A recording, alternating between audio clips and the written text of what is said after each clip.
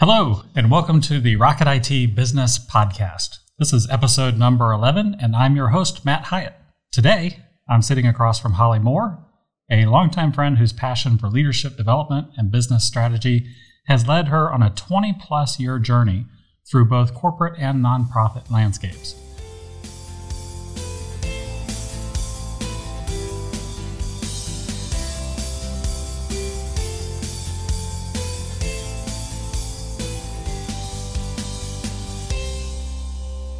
From sailing international waters to landing in the executive boardroom of a Fortune 500 company, Holly's management insights have helped organizations expand their brands while increasing revenue growth.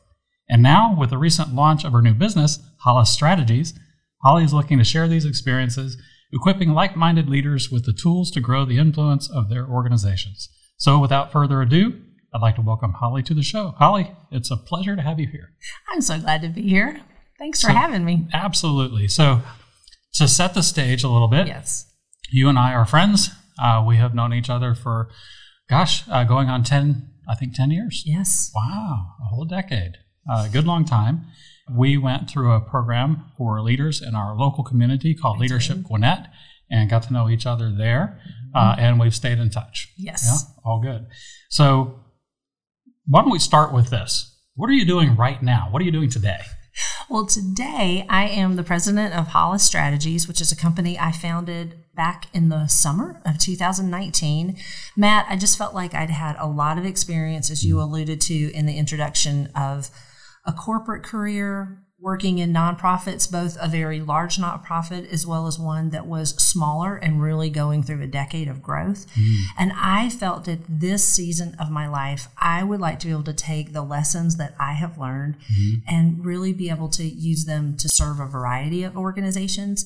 And so I am currently in my company working with for-profit companies, a variety of nonprofits, and it really is all about how do you grow. So some are starting small and they're trying to expand. Others, maybe they've been at their business for 10 or 20 years, but they're thinking we need to do something different for the next season. So I love to help companies grow. And as you and I have talked about so much, it so much depends on how are you developing and equipping the team, and are you creating the right atmosphere for people to grow. Right. So really coming along and helping organizations develop strategies around doing that.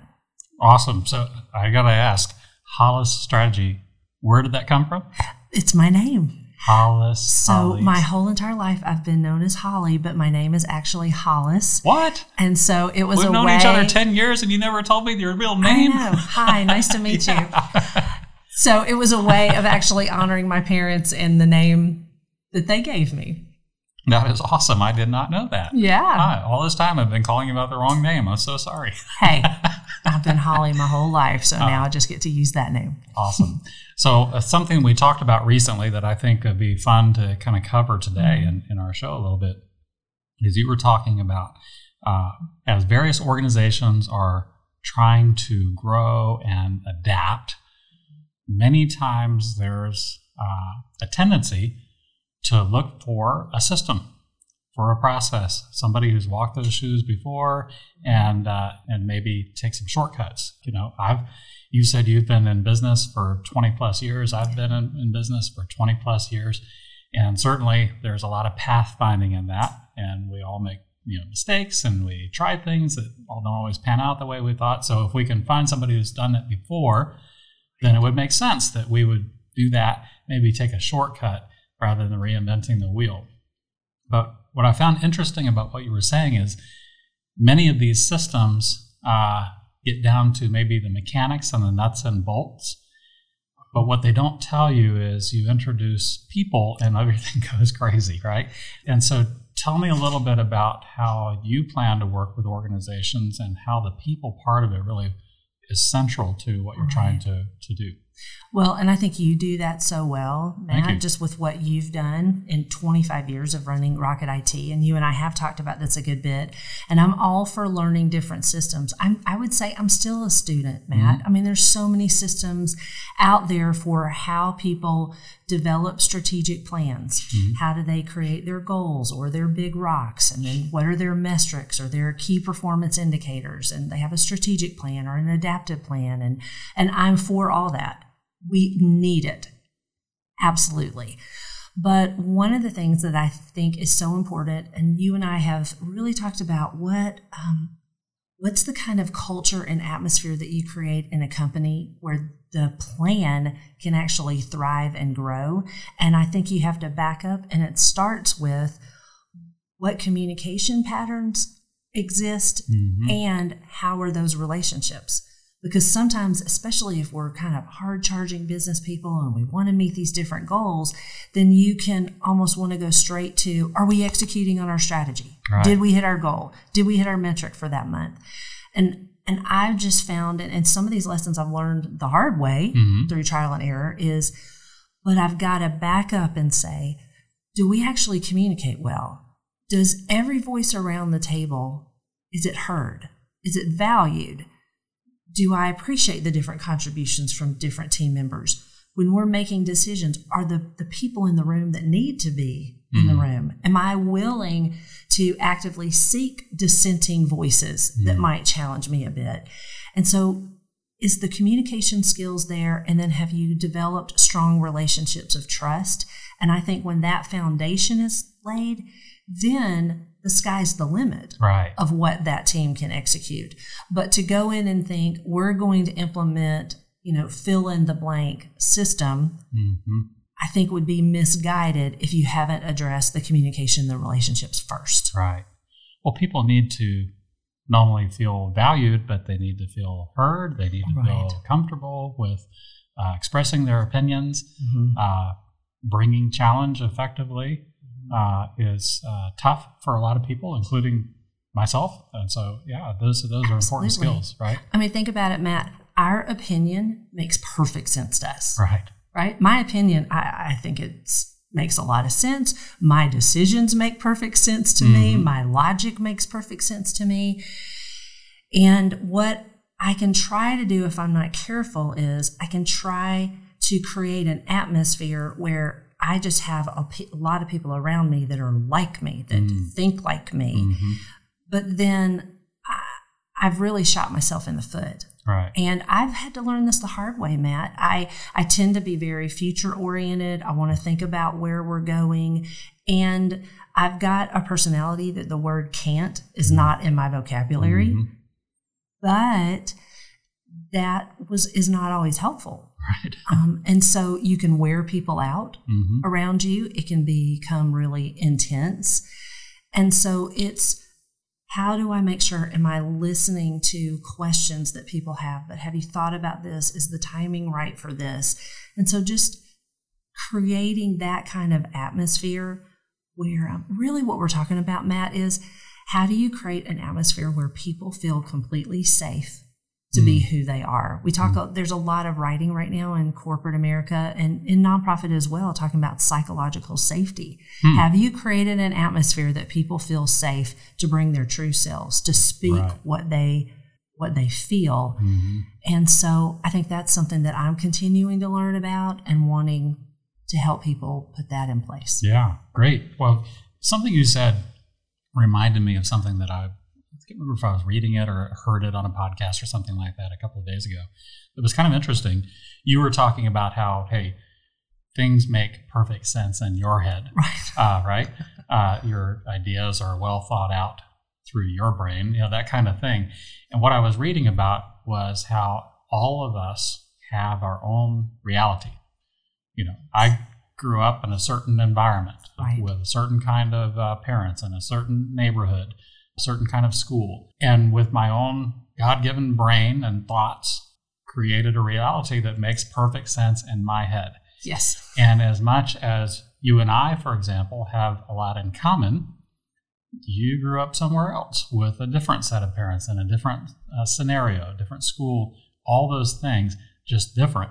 And so your reality is, in fact, different. Yes. So our perspectives are different. So if we get in a room together, we might, it's never happened before, but we might disagree about something, right? Absolutely. And both of us have a perfectly logical position in our argument. So navigating that, which becomes exponentially harder when you add more people to the mix, right? Yes. When you'd rather, go from a one-person organization, okay, we all agree. Right.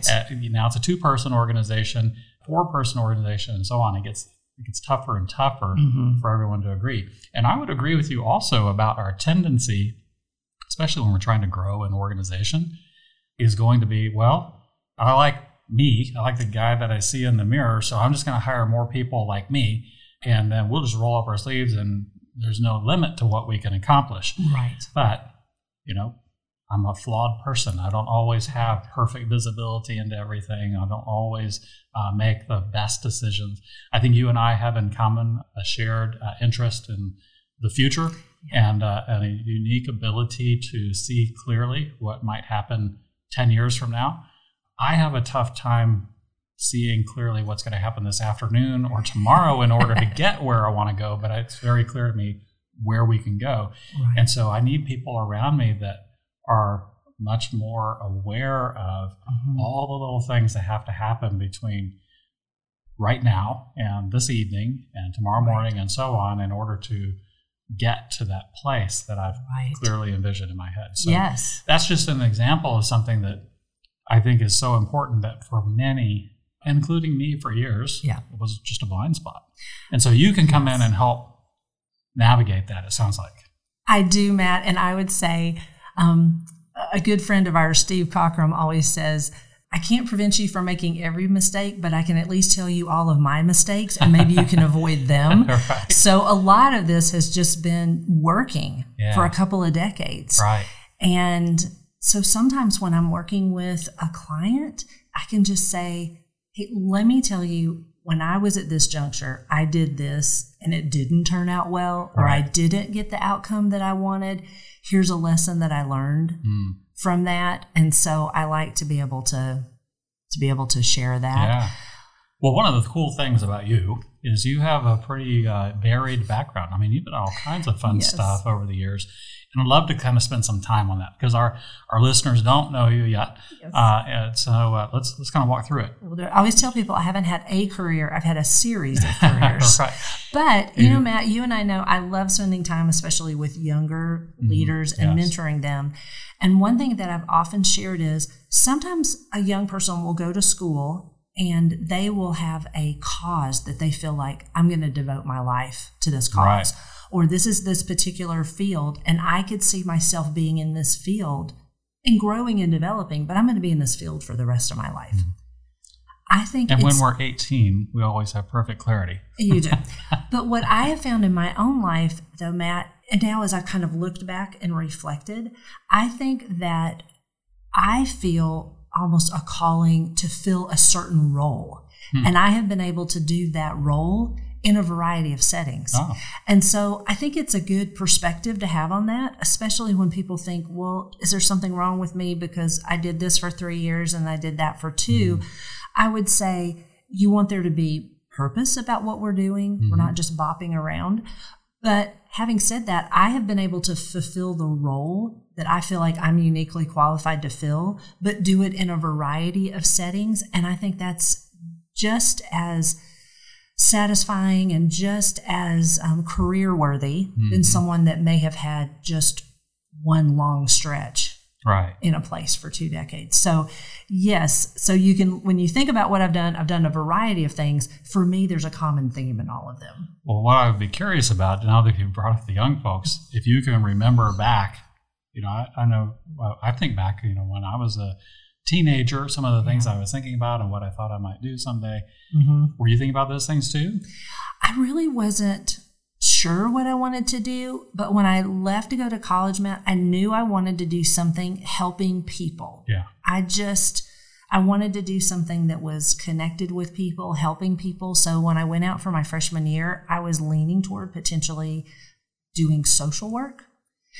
But through between my freshman and sophomore years, I had a chance to do a job in a hospital and just got exposed to the field of nursing. And so I actually got my bachelor's of science in nursing. Wow.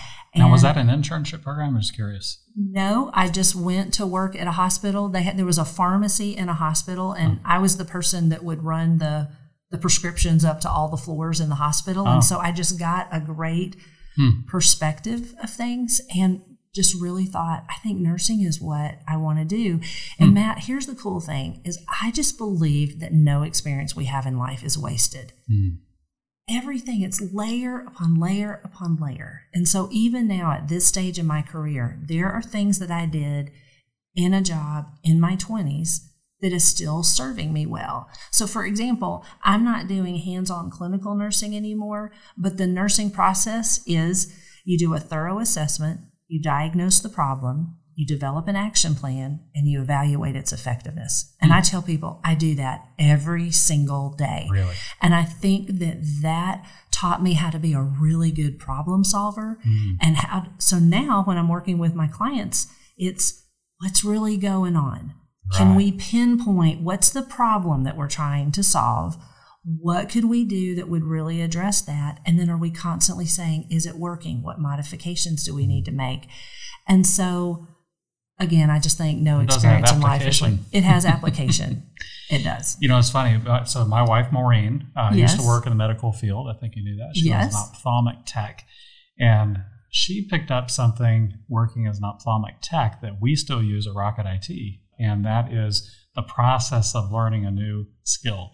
Yes. And so maybe this is common in other medical fields. I think it might be. But it was watch it once, do it once, and then teach someone else. If you do those three things, you probably have got it kind of down pat. Isn't that great? Yes. And so I love it. If you can take some of those things that you learned way back when and just carry it forward, and it still has application. And you just keep applying. But it's not always positive, right? So, there are, and what I mean by that is we can often build even on negative experiences. We absolutely can. Which is great too. And some of it is in the form of, okay, well, I'm not going to make that mistake again. Right. But then I know I've had some experiences in the past that still kind of guide my decisions today and probably make better decisions as a result of that. I think so. I mean, as you go through life, I mean, I look back at, people that I worked with, even 20 years ago that I might say, wow, that was a really challenging, especially in my corporate career, just had some challenging situations. But one of the people that I worked with, he had a mantra, Matt, that he would always say, we manage by fact. And so even though there were things about his leadership style that I personally don't want to emulate, I still think about that statement, manage by fact, all the time, because it makes me think when I'm getting ready to make a decision, have I asked the right questions? Have I sought counsel? Have I really, really done my homework so that I'm not making decisions in a vacuum? So I think I've wanted to challenge myself and other people. We can glean and learn something from every single experience. And I think we want to be on the lookout to find what is that nugget I can take with me, instead of kind of feeling jaded and say, well, that wasn't a super positive experience, so I'm going to completely put it on the shelf. I would argue, no, there's things that you can carry with you that are going to help. Right. It makes me think a little bit about how we make decisions. One of the things that I have learned about myself is that I tend to be very fact-based. Yes. What I'm very interested in discovering is what is the truth. Sounds almost too, elevated for what I'm trying to get across. But what is the fact, or what is the current condition? And there's not a lot of emotion tied to that. It just is. And so let's attack what is. And so I'll spend a lot of time trying to dig into what is. Just earlier today, met with a prospective vendor that I am acquainted with, but I don't really know. And so our time together was me listening to him talking and trying to determine for myself, okay, what's present here. But I think other folks, and my wife, I would include in this club, would be more about seeking almost I don't want to call it an emotional, maybe it is, it's a connection. She's seeking a connection. What do I have in common with the person across the desk from me, and where can we find common ground? Which is something I'm not as good. I'm looking to break it, right? I'm looking for what are the cracks and the flaws, the flies in the ointment, versus I think she is more looking for what are the common veins and the more connections. And it's just a difference.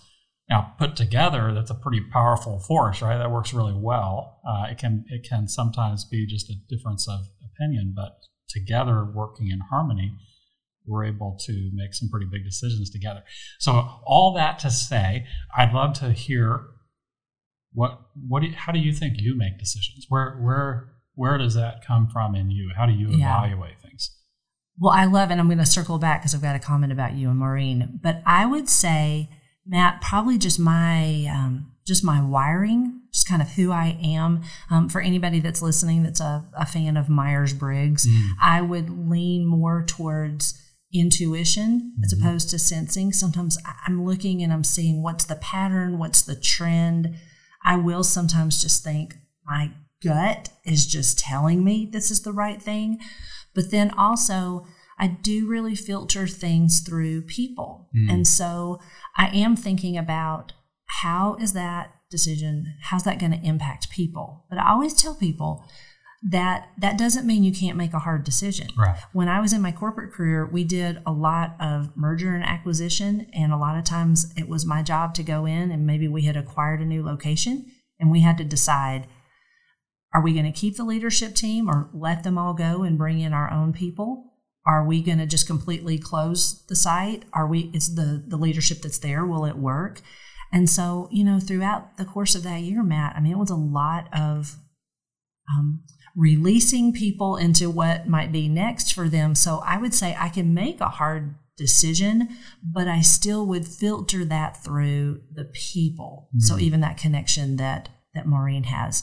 So I would circle back to what we were talking about at the beginning about, do you have all the voices around the table represented on your team, in your company? Because I would argue that you and Maureen are such a dynamic duo because you all respect each other.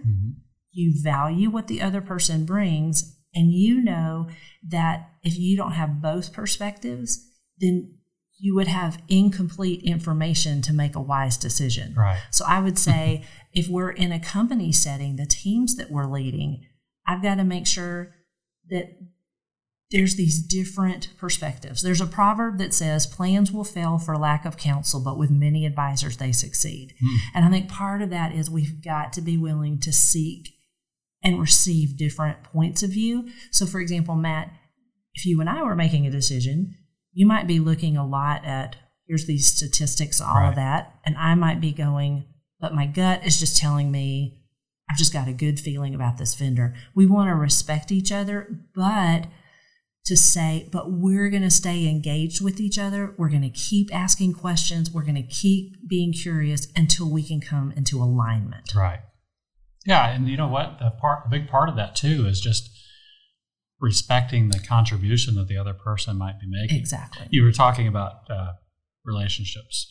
So Maureen and I, if you go back to Myers-Briggs, we are almost polar opposites. Right. We're both introverted. Yes. That means that we both are able to recharge or find rest in being alone in our thoughts or in a quiet place. But other than that, every other metric, it's opposite. I'm more of the intuitive, and she's more of a sensing type of person. I tend to be thinking versus her feeling, and on. So So I don't know if it's a real proverb. Maybe an ancient Chinese proverb. Maybe you've heard it, opposites attract. But you hear that all the time, right? And it's so true. For whatever reason, you see a lot of people tend to gravitate towards their polar opposite in relationships. Then fast forward 2 years, 5 years, 10 years, all of a sudden it seems like maybe they're not getting along or they're butting heads, and that emphasis is being placed on those differences. when I think really a better way to think about things is, hey, you know what? Maureen is strong in a lot of areas where I'm weak, or she has visibility in an area where I'm more blind. Right. And vice versa. And in that way, we complement one another. Absolutely. And we're able to be, 1 + 1 = 3. We're able to get more accomplished maybe because of those differences. And I don't think that that comes naturally to us, right? I think a lot of people would tend to focus on the differences first. Oh, this can't work. And it doesn't have to be a romantic relationship. It can be with a coworker, a business partner, a customer, vendor. It could be a number of things, a friend. So I like what you're saying, and I think that's so important to dig into that. Yeah. Do you know what it makes me think of, Matt, before you is you have heard this, we've talked about this before, even with our friends at Giant, that just like Superman, he had unbelievable powers, except the nemesis was kryptonite. Right. If he got around kryptonite, it just completely crippled him. When we have a missing voice, when we fix our teams where we just have like people around us, we're hearing what we want to hear, then we would say when there's a missing voice, it's like kryptonite to your team. Your team will never be as strong as it could be. It'll never make as good decisions as it could. So we have to really intentionally make sure that we're valuing all the voices around the table, because if we don't, in the short term, you think you're going to be able to do what you want to do, but in the long run, you've actually weakened yourself. Right. Yeah, absolutely. That's true. I know, we are, I'll use the word proud. I think we are proud of the fact that we have a fairly diverse team. Yes. Male and female, different ethnicities, different socioeconomic status, different backgrounds. We grew up in different places, and so Rocket IT has a number of folks. But you also talked about Myers-Briggs, and you've mentioned Giant and Voices, which we may get into a little bit here. I think there's a great diversity of those voices at the table too, and you're right. I think that makes us better, as long as there's space for everyone to be heard, because that's super easy to fall into a trap of, well, the loudest voices or the strongest personalities are the ones that are going to get heard all the time, and the quieter voices, which might have some real value to bring to the table, might not get heard. And so creating an environment where it's safe for everyone to do that, to your point, is not only valuable, but it is really a requirement for success. Yes. Wouldn't you agree? I completely agree. Well said. Well, look, I want to make sure that we don't pass over your background, because it's really pretty interesting, all the things that you've done. Okay, so where we left off there was you were in college and you got interested in nursing. I did. Mostly because you were attracted to wearing scrubs and sensible shoes. No, you love people, right? Yes. And helping folks. So what happened after that? Yeah, so I graduated. Graduated, right? And became a nurse and did intensive care unit nursing. I really loved the challenge of that. That's a worked pretty in the serious thing, right? Yeah, and worked in the emergency room. And again, Matt, it's so funny. I feel like it helps me be able to go in and kind of triage and diagnose what's going on in a company, midst of chaos in the midst when there's chaotic things, because I feel like that skill began to get honed in a literal sense when I worked in the emergency room.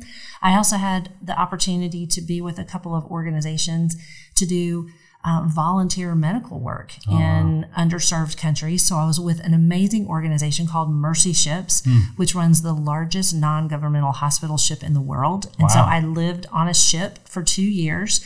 We would be anchored off different countries in West Africa, and we did specialty surgery and trained in-country physicians how to do different types of medical care. Now, when are we talking about here? I was in my 20s. Wow. It was amazing. Came back. What an experience. Oh, it was incredible. And did you grow up traveling, or is that not at all? Wow. No, I grew up in Gainesville, Georgia, which is about an hour north of here, and a huge bustling metropolis. I love my hometown. It's amazing. But my grandparents had been there, my parents, I grew up there, but Matt, there was just something inside of me after I went to college. I just wanted to have a wider worldview. Yeah. And I always encourage every young person I get to talk with, if you have the opportunity to travel, it'll just change your life. So broadening. So had that amazing experience, then came back to Atlanta, got into education with using my nursing degree in a hospital here in town, and then parlayed that into working with a corporate pharmacy company where I started out as a nurse educator. And Matt, this is when I intersected with some mentors that ended up giving me some jobs that on paper, it did not look like I was qualified for it, but they felt like they saw something in me, and I found out I had a knack for business, and then had a decade-long corporate career where I just increasing levels of responsibility. So continuing to use my medical background, but in a corporate environment. Wow. And then probably about 15 years ago, just really wanted to take that business experience and apply it in a nonprofit setting. I had really so appreciated different nonprofit causes, but I felt like sometimes a nonprofit they did not use just best-in-class business practices, processes to really exponentially do more. And so I really wanted to take my business background and apply it in a nonprofit setting, and then had the opportunity to do that with some amazing organizations. So I've enjoyed being in both worlds, and there's just been a lot of variety, but have learned so much at every season. It's funny you're talking about the nonprofits. I was in a meeting not long ago. Yes. And was in a room full of folks to support a not-for-profit organization. And the distinction was made between nonprofit and not-for-profit. Nonprofit would sort of imply that we're not going to make any money, we're not going to keep any money, versus not-for-profit leaves open the door just a little bit to where a profit can be earned. And the truth is if you are growing any organization, capital is an absolute requirement. Completely and agree. If you're going to grow, by definition, you have to increase capital. In other words, you have to earn a profit. Exactly. And that profit, in some cases, might be donor contributed, potentially. But there are other ways to earn a profit in a not-for-profit organization. All that to say that the business skill set that we would use to grow a business is largely the same. There are a lot of the same tools, the same strategies that must be used in a not-for-profit organization or a nonprofit organization, a charity, if the goal is, hey, we want to extend our reach more people, serve more folks, that kind of thing. It's just critical. Completely agree. I think that there's almost a stigma, not only among the general public, but maybe even for the folks that are working inside the not-for-profit organizations, where they might feel guilty about growing and building their base of capital and things like that. So how do you work through all that? Have you seen that? I have completely seen it. Yeah. And I've kind of just been on this mission in my life of saying, you can apply best business practices in a nonprofit setting, and to somehow say, no, our cause is so important, kind of like those rules don't apply. Or if there's almost this mindset of, if I try to apply a business process, am I somehow lessening something about that nonprofit? Right.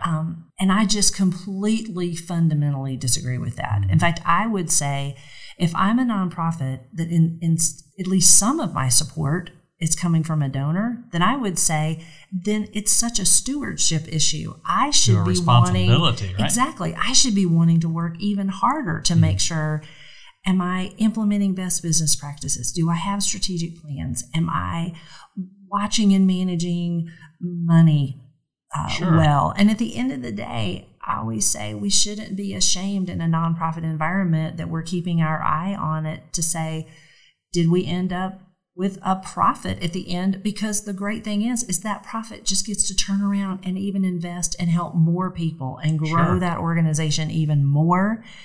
And so you can have an organization, a nonprofit, that can be all about mission, but you've equally got to be about the margin. Right. You got to be thinking mission and margin, and it would be incomplete if you had a balance more on one side or the other. Right. Well, I'm just imagining if I'm a donor and I want to contribute Right. $1,000 or $1 million, would I rather have that contribution be eroded or grown? Exactly. You know, if I can multiply the effect Right. or the impact of my contribution, then that's what I want, right? And so Exactly. I better hope that the organizations that I choose to support at least have an eye towards basic business principles. Absolutely. And growth. One of the things that I love about doing this podcast series, and as I mentioned earlier, we're on episode 11 now, is that, you know, we get the chance to sit down often with friends and folks that we've known for a long time. But it's also been fun to see how some of these relationships intersect. And so I want to point out a couple of those Okay. that I think are kind of fun. I mentioned earlier that we met through Leadership Gwinnett. Yes. So we've had Lisa Zakin, who is Fantastic. the executive director of the Leadership Gwinnett program. I want to make sure I get that right. She's been on our podcast before, and so we've I love that. both benefited from spending time with her. Yes. Nick Messino, CEO of our local Chamber of Commerce, he was actually in our Leadership Gwinnett He class was. together. So that was a lot of fun. And in our study group. And so in I our would study argue, group. best study group ever, I will say. It does seem that way. So Leadership Gwinnett was broken into smaller study groups Right. where we really got to spend a lot of quality time with a small number of individuals, I think it was 6 or 8 or so, over the better part of a year. And kind of roll up our sleeves, work side to Unbelievable. side. You know, that's I one learned of the so great much. things about not only programs like Leadership Gwinnett, but also in our chambers of commerce when there are committees or when you're on a board for a nonprofit or even a for-profit organization. When 2 or more people roll up their sleeves together and work side by side to accomplish something, the relationships that are built out of that tend to be just long-lasting and Absolutely. high quality. Absolutely. Which is something that I love. That's one thing I really have respected about you, Matt. I mean, you are running a large company. You could let the running, you could let the It running. doesn't seem large. Yeah, you could let the running of Rocket IT just completely consume you. But I have really seen you set the example to say, no, it's important to me to make sure, am I involved in something like Leadership Gwinnett? Am I involved in something with the chamber? And I think for all of us as leaders, we have to say, I've got to schedule it. I've got to make it important. I've got to choose that I value that. So I know for me, I serve on several nonprofit boards. And listen, we're all busy and I'm wanting to grow my own company. But again, this theme that you and I are talking about of what are the relationships that we're cultivating in our lives? What are the different voices that we're listening to? Who am I listening to? How can I lend my voice on behalf of someone else? It just makes life richer and more fulfilling and more purpose. And so I think you do that so well. Thank you. It is something that is interesting to me. You mentioned earlier that even as a little girl, you sort of recognized that helping people was important to you, and that whatever you were doing professionally, that you wanted to be geared towards that. I'm not nearly as smart or as advanced as you are, so it took me years to kind of figure that out for myself. But that's very much what motivates me and what makes me feel successful is when I feel like I've had an impact on someone else's life, that I've actually helped someone. And so Rocket IT is its stated purpose is to help people thrive. And what we mean by that is that we want to alter people's lives in a positive way. And we want to do that in all of our circles of influence, whether that's with our team members and their families or the people that we serve or our community. Yes. And so once you realize that, you say, okay, well, how can I apply that? And it doesn't take very long to realize, oh, well, I need to be involved in the organizations that are in my community, whether that's the Chamber of Commerce or our leadership program or the nonprofit down the street. Those are all places where we can add value and contribute. And so that's important to me, and I certainly think that's part of what I admire about you is you're wired similarly.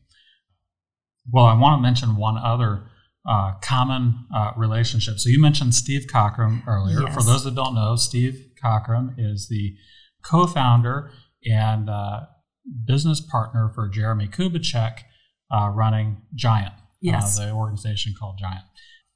We've had Dan Fry, one of the Giant consultants and a common mutual friend for you and I, on the show before. And soon, I think it's episode 12 or 13, we'll have Jeremy Kubicek will be on the show as well. And so let's talk about that just a little bit, because that's another shared experience that you and I have. Is we both were friends with Jeremy and Steve. When they founded Giant, we were lucky enough to be there and be involved in that. And so we both have an appreciation and an admiration for those guys and what they've done with Giant and the tools that they've developed. Tell me, are you staying in touch with those guys? Very much so, and love being part of the Giant family. So through what I'm doing with Hollis Strategies, so much of the content that I'm using as I'm serving my client, it's coming straight from Giant. So really? Whether it be 5 Voices or just different things that they have for communication, relationships, it's really all about scalable people development. And they've recently just been doing so much investment in the Giant platform, which allows there to be ongoing learning. And so it's just an honor to really be collaborating with them. I think one of the reasons why Steve and Jeremy have just had an impact on my life personally, and now that I've enjoyed collaborating with them professionally, is this whole idea, Matt, of how do you become a liberating leader? How do you become a leader that actually empowers other people, gives them opportunity, liberates them to feel like they can be their very best self? And so just all around that idea of being a liberating leader just so resonated with me. And so again, Matt, so many times it's important for us to experience something personally, and because I've been through it personally, hopefully I can lead someone else. And so 6 years ago, Steve Cockram was actually my coach for a year. And it was such a great learning experience for me. And this whole idea of how do I know myself to lead myself? And that's a journey that you and I will continue to be on for the rest of our lives. But how do I know myself to lead myself? And how do I continue to grow and develop as a leader that I'm not only liberating myself, but can liberate others around me? And everything that Giant is doing is related around that. And so I just have so much respect for them. That's really great. So I think a lot of our listeners are probably at least peripherally familiar with what the folks at Giant are doing. But to recap a little bit, Giant has put together a number of visual tools and kind of a new vocabulary to help with communications and relationships between people, right? And so out of that, and we call a lot of those visual tools, we'll just shorten it to just tools. I certainly have some of my favorites. I'm curious, do you have any favorites out of the Giant toolkit? I do. It's one that's called the Support Challenge Matrix. Oh, that's my favorite one. So too. if you that think was about eye-opening for me. It was for me as well. So if you think about it, some of us are just wired. It's easy for us to support other people, encourage those that we're leading. Our people, they feel very, very loved, right? And that's a great thing. Others of us are wired that it's easy for us to bring challenge. It's easy for us to say, here's the goal, here's the standard. Are we hitting it? Are we not hitting? Let's push. Let's take the hill.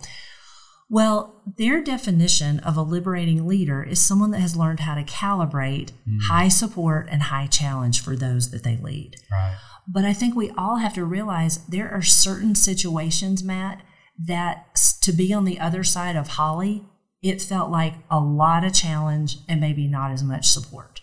So there could be times when I was out of balance. Right. And then there can be other situations or people that were around that were all support. But in that particular situation, we find it very hard to confront, very hard to have challenge. I've worked with people that have said, Holly, I think I'm a liberator to my team.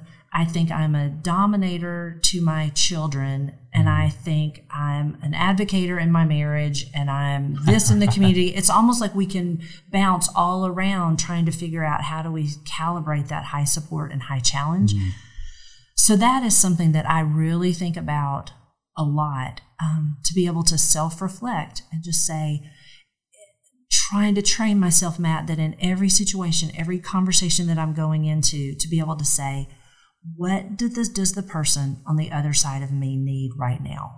Do they need more challenge? Do they need more support? And how do I calibrate for that individual person to try to call them up to their highest and best? So that tool is so helpful. Like I said, that's one of my favorites also. I think what you just touched on was pretty eye-opening for me also, realizing that one of the big ahas for me when I started learning about that particular tool and this concept of support and challenge, number one, I think maybe it didn't come as a huge surprise to me, but I was telling you earlier, my default might be, I want to figure out where the cracks are, which can come across as challenge. Yeah. Hey, did you think about this? Well, what about that? Well, what about this other thing? And that, if you're popping in with a new idea and I'm trying to poke holes in it so that I can understand it, that can come across as, well, he doesn't trust me, he doesn't believe me, he doesn't like my idea, those things. And so you're right. I have to sort of calibrate that a bit and say, hey, that's a great idea. Yeah. And maybe provide some support before I go into my, analysis of trying to figure things out for myself. And like you said, another thing is certainly we do present differently depending on where we are, who we are, our comfort level, and so forth. One of the other things I realized, and I'm kind of ashamed to admit it, but I realized that at work at that season that I was really providing a lot of support and not as much challenge. And there are reasons for that. I think we'd had some turnover and there was some maybe fear of, oh my goodness, we can't lose anyone. So I better be super nice and super sweet, which can be a lot of support. But if you're not challenging folks, you're missing part of the equation. And then I would go home where you've got small kids running around. You're more comfortable to be who you are. And I think I would lean more towards the challenge on that side. Yes. Which could probably be very difficult, especially for my small kids to understand. And so when I realized that, it changed me. Yeah. It changed me. So for all those folks at Rocket IT who have, experienced challenge from me, you can send a letter to Steve Cockrum or Jeremy Kubicek and thank them for that. But no, seriously. Don't you feel like we're all learning, Matt? Oh, yeah, and absolutely. And it's to your point earlier, it's a continuous process. It's not going to stop. You don't reach the end and say, okay, now I'm educated. No, I think it's in fact, I just had breakfast with someone last week and just to get in this mode of thinking and being willing to ask myself a hard question. Okay, what was I thinking? Why did I respond that way? What was the root issue at hand to try to understand ourselves? Right. Because I know when I am feeling stressed, when I'm feeling tons of pressure, when I'm tired, when I kind of feel like I've been kind of bruised on all sides, then I know that I can default to the challenge. Right? Because in my mind, it's, I'm going to figure out a way to solve this problem. And I go there. But we just have to get more and more and more thinking about that self-awareness. And we're going to continue to grow and learn. But we have to be curious, Matt. I think about this. We need to be curious about other people, and then we need to be curious about ourselves. Right. To try to help understand ourselves so that we can lead ourselves better. One of the things that you mentioned is, this is a pretty big change for you, just starting this business over the past year or so and kind of launching that and exploring what it might look like. And I know you've got a variety of clients. And boy, I remember those days. A lot of startup types of companies in the early days, there's a lot of experimentation, right? Okay, well, I'm going to say yes a lot, even if it maybe isn't exactly precisely the idea that I came up with when I decided to start this company. But I'm going to have to learn how we're going to put food on the table, where I can contribute value, where what I have to contribute is needed. And so we'll say yes to a variety of things. And so it's kind of a roller coaster of an experience, can be very, very busy at times. I wonder about something we were talking about before the show started a little bit, was the application of another giant tool called the Peace Index. Yes. Does that come into play for you when you're kind of going through this process of, hey, you know what? I'm in transition in my career, and so I have this opportunity. I'm in a stage in my life where I could start a business. And I would imagine that about the same time, you're probably also thinking, well, really, the world is my oyster. I can, go back to Mercy Ships, or I can stay here, or I can go back to Gainesville, or, there are a lot of different choices that you can make when you're sort of doing a big step in a different direction.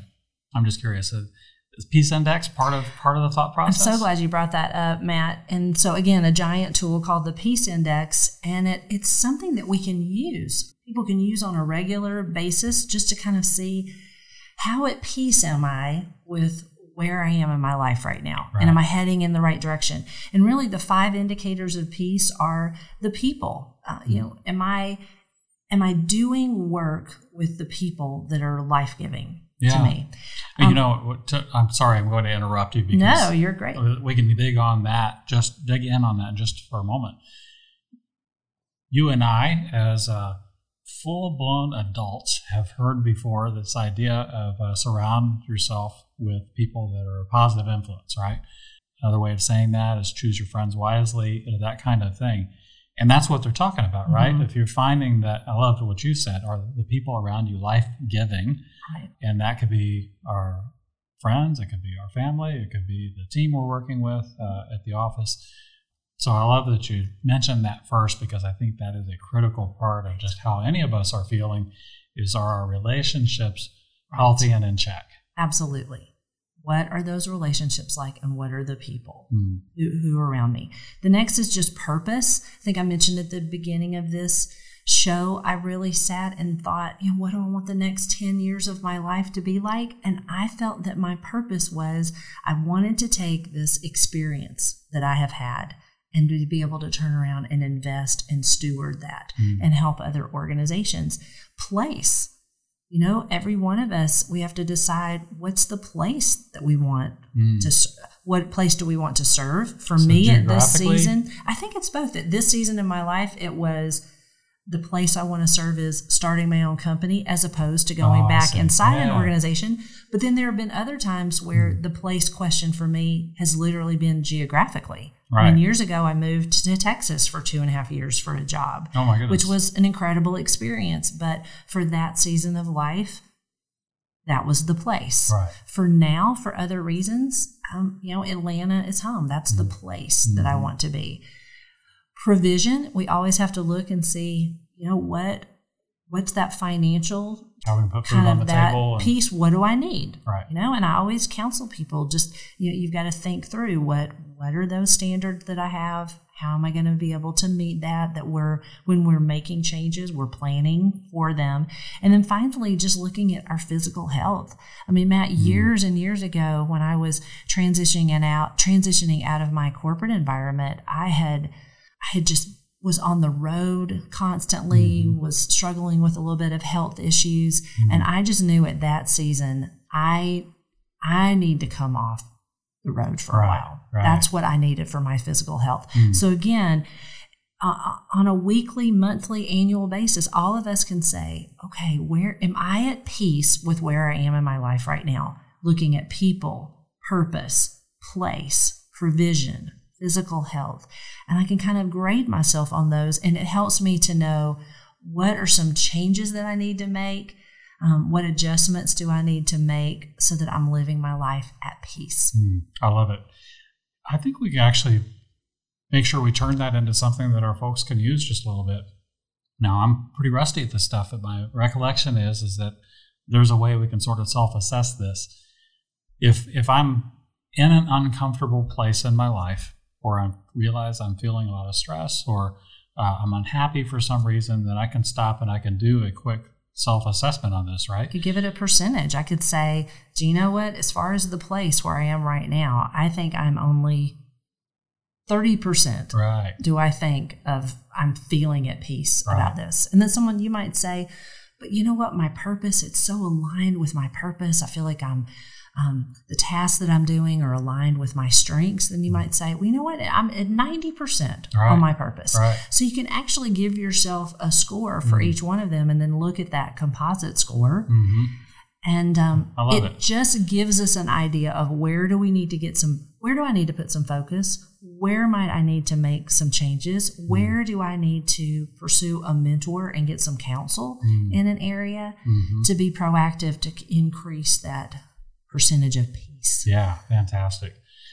Yeah, I don't know that there's a formal score there in terms of, you need to be at least an 88 in order to pass the test or something like that. But I think it probably is helpful, especially when you start breaking it down. It's okay, well, I did this little self-assessment and feel like, you've mentioned place as one possibility.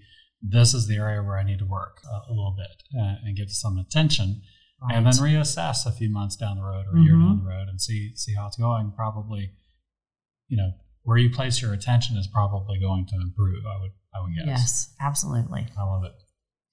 Okay, tell me a little bit about, I want to hear a little bit more about this team building part of it. Something you said to me the other day, and again, understanding for our audience, this is a newer business for you, and so you're sort of finding your way, and you're able to add value in a lot of different areas. So it's really about picking and choosing, right? Yeah.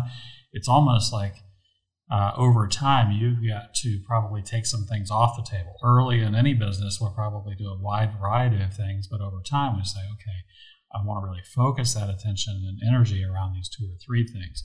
But today, I think you told me recently that you're helping somebody with maybe a new book and promoting a business and sort of growing that awareness for a particular brand. I know you're working with some teams and for-profit and nonprofit organizations. You and I bumped into each other sort of accidentally in Texas a couple of weeks ago at the airport, so I know you're traveling around some. Yeah. Where do you feel like you're getting some traction on what's most interesting to you right now? Where do you think this is going? Well, I really gave myself, and maybe this will help someone else that's maybe in a season that's getting ready to start something. Matt, I gave myself permission that for the first 12 to 24 months of my business that I was going to experiment. And, I love it. And here's the thing is, I think sometimes people will experiment, but they don't put any boundaries on that. And then all of a sudden 5 years have gone by and they're still all over the place. Right. So I was talking with one of my mentors that said, Holly, why don't you experiment for a period of time, but set a time limit on it? And so right now I'm still, I love the variety. Maybe, Matt, it all goes back to the type of nursing that I chose was emergency room because I wanted to be able to have a variety. Right. It's important to me. Never know what's coming through the door. So right? I enjoy on one day helping an author really craft a message of a book. The next day being able to really dive deep into some team dynamics, and then maybe the next day helping a CEO or executive director really think through a strategic plan. Again, the common theme is what are the action steps that need to take place so that this person can maximize their influence really be able to influence someone else. And so I am doing a variety of different things, but I've set a time limit on that. That's great. And then it's always great as you go through, you think, I think that I did that well. That felt natural. I felt like I had some natural intuition there. I got a really great result that I wanted. And then there might be something else that I might say, I have the skills to do that, but I only want to do that, 10% of my time. Right. So I think I would coach someone that's in my situation, give yourself room to experiment, journal along the way, ask for feedback from other people, and then just set a time limit on that process, and then be willing to come back and revisit it. And I think when I've done that, it's allowed me to have a lot of peace that I still have this consistent purpose of wanting people to really maximize the influence that they have, but it's giving me some freedom to kind of try a variety of things. I love that. I think so many times, especially in startup mode and probably especially with younger folks that are starting their first business, or even just a project. It doesn't have to be a business. It could be just a project. They don't put some of those boundaries in place. And so you're very smart to do that, put a timeline on it, and give yourself permission to try different things, to experiment, as you put it, and to maybe go down a path that wasn't initially on your mind, or just a door opens and let's walk through it and try it out. And it's totally okay because you've set a limit to how long you're going to do that. Exactly. That's great. That's fantastic. Well, Holly, this has been a lot of fun. I want to wrap up with this. I'd like to kind of go through and ask some questions that this is a list that we're developing that we'll ask every person that comes on the Rocket IT Business Podcast. Love it. And so it is still evolving. And so there are going to be some, for our folks that have listened to more than a few episodes, you'll recognize some of the questions here, but we've added a couple new ones also. So speaking of experimentation, we're going to experiment with you. Tell me about one person in your life that has had a profound impact. Bob Beatty. He was the first person in my corporate career that saw me in a position and thought, Holly, I think you have the potential to do more. Wow. And he gave me a job that on a resume I did not naturally have the qualifications. And I will always be grateful to him. And I've wanted to turn around and do that for other people as well. Right. That you're willing to give somebody a chance to try something. And so much of the success that I had in my corporate career is really attributed to his belief in me. Isn't that cool?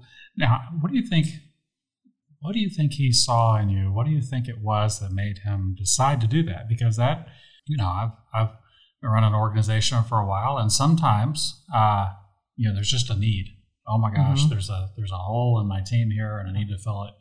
And so there's some pressure to kind of figure that out with the resources that you have. We've just got to be imaginative and figure that out. But then there have been other times where you do see something in someone and say, wow, you know what? Got this person in a particular role or working on a particular project, but there's a certain thing about that person that I feel like we can tap for a higher calling somewhere else. Right. And so going and doing that. What do you think Bob saw in you that made him feel that it was a good decision to say, hey, I want you to try this other thing? That's a good question. And I think maybe part of it, I would attribute the majority of it was he was a phenomenal leader. And so I give the credit to him. But I think in my part, it was interesting. The corporate headquarters for that company were in Tampa, Florida. And it just so happened that they were having a leadership meeting in Atlanta at a conference room close to the airport. And because I worked locally in Atlanta, they asked me to come and do a presentation. So one thing was, I thought, I have this opportunity. And right. Matt, I prepared, I practiced. I thought I have a moment in time that I have been asked to give this presentation, and I am going to seize that moment. So I think the preparation to say, I'm not going to wing it. I'm going to really be prepared to do that. So that was a piece. And then Matt, the second was when it was finishing, Bob and a couple of other executives were running really, really tight on time, trying to get back to the airport. I needed to be somewhere else, but I could tell they were stressed. And I said, hey guys, just jump in the car with me and I will drive you to the airport and drop you off right at the door. And so number one, it just met a need that they had. It also just gave me some time in the car to talk with these three people. Wow. But I think that Bob maybe saw someone that was willing to jump in and kind of had I'll do whatever it takes kind of an attitude. And so I think that helped. It helped him remember who I was. So I will just say, Matt, having that attitude throughout a career, that no matter what position that you have, if you see a need, can you serve someone else? I know it sounds so cliche, but when we choose to serve someone else, I just think it's a very powerful thing that comes back in return to that. Oh, I think so too. What I love about that story is you did something that on the surface sounds simple, but really is incredibly rare. And it was really two things. One is your boss came to you and said, hey, I have this task that I'd like you to do. I want you to do this presentation. And you went a long way to ensure that you did that well. You did that to the very best of your ability. Like you said, you prepared for it, you practiced, you went in planning to deliver a fantastic experience for the people in that room, right? And so that's something that not everyone does. A lot of people, I would say most people, would wing it. They would just show up and kind of muddle their way through it, and that would probably show. But because you prepared, I think that sets you apart from the average person that might have come in and done that presentation. And then you did what I like to call a +1. Is you drove them to the airport. You didn't have to do that. That was not part of the job description. You detected that they were feeling some stress, and you made a small personal sacrifice to get them there. You did a +1 that was above and beyond the call of duty, and that is also very rare. And boy, you put those two things together, I think Bob made a great decision. It was an obvious choice for him, right? That's pretty awesome. Kind. Well, I wish more people, I wish I did that more. And I certainly wish that more people in the world kind of approach things that way of, okay, I've been asked to do something, or I have an opportunity to do something. Let's do it really well. Yeah. Because, what Grandpa used to say was, anything worth doing is worth doing well. Right? Exactly. So do it well. And then let's leave them with a +1. If everybody did that, the world would be a better place. I know, right? I love that saying. Nice. I'm going to remember that.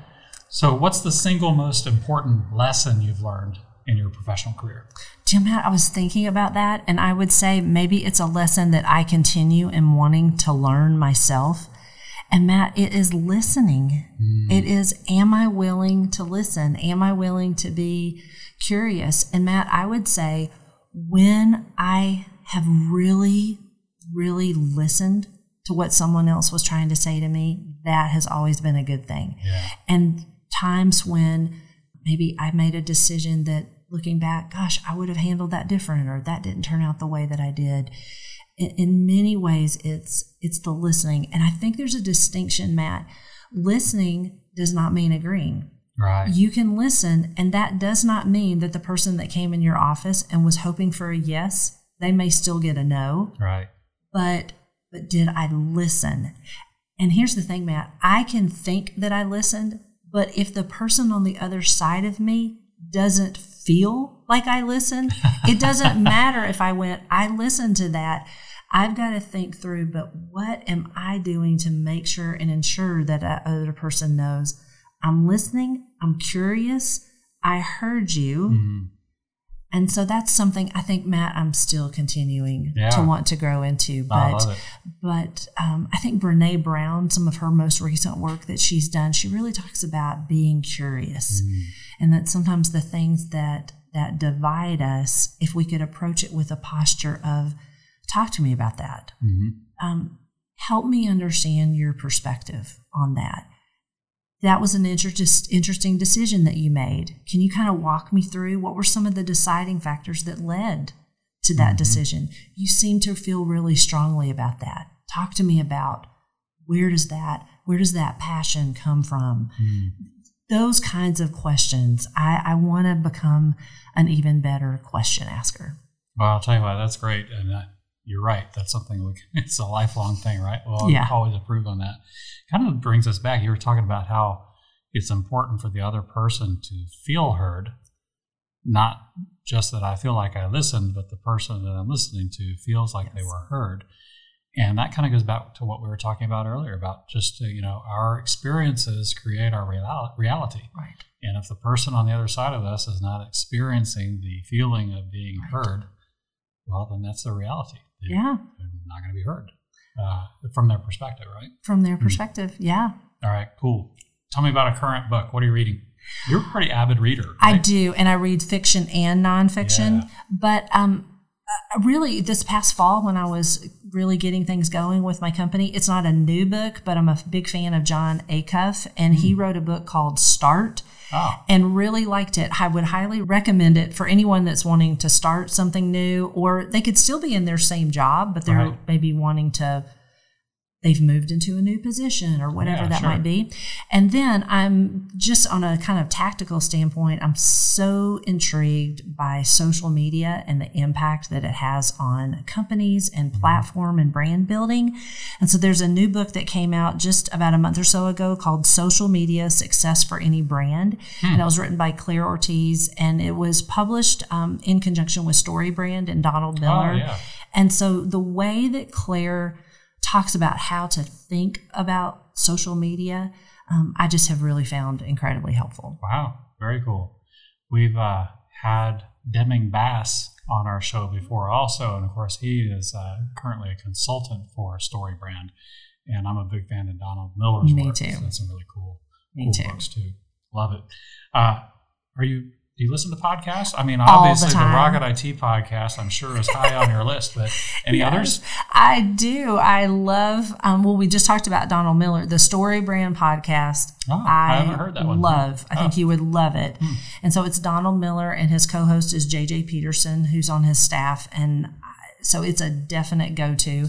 And then just on a personal standpoint, I'm just a big fan of Dave Ramsey's podcast. Oh, yeah. And just really thinking about making wise financial decisions, especially now as an entrepreneur. Yeah, absolutely. That's important. I love it. Okay, tell us a little bit about how can we reach you? How can we find out more about Hollis Strategies? You are so kind to ask. Well, the website, it's easy. It's hollisstrategies.com. Okay. Plural, yeah. And so Hollis Strategies. And so people can just go to that website. There's a way for them to contact me, and would just love to hear from anybody. It's always an honor to serve anybody that I can. Wonderful. Well, good job, Holly. On that note, I believe it's time to wrap things up. Holly, from myself and our audience, thank you for joining us today. To our listeners, thank you for tuning into the Rocket IT Business Podcast.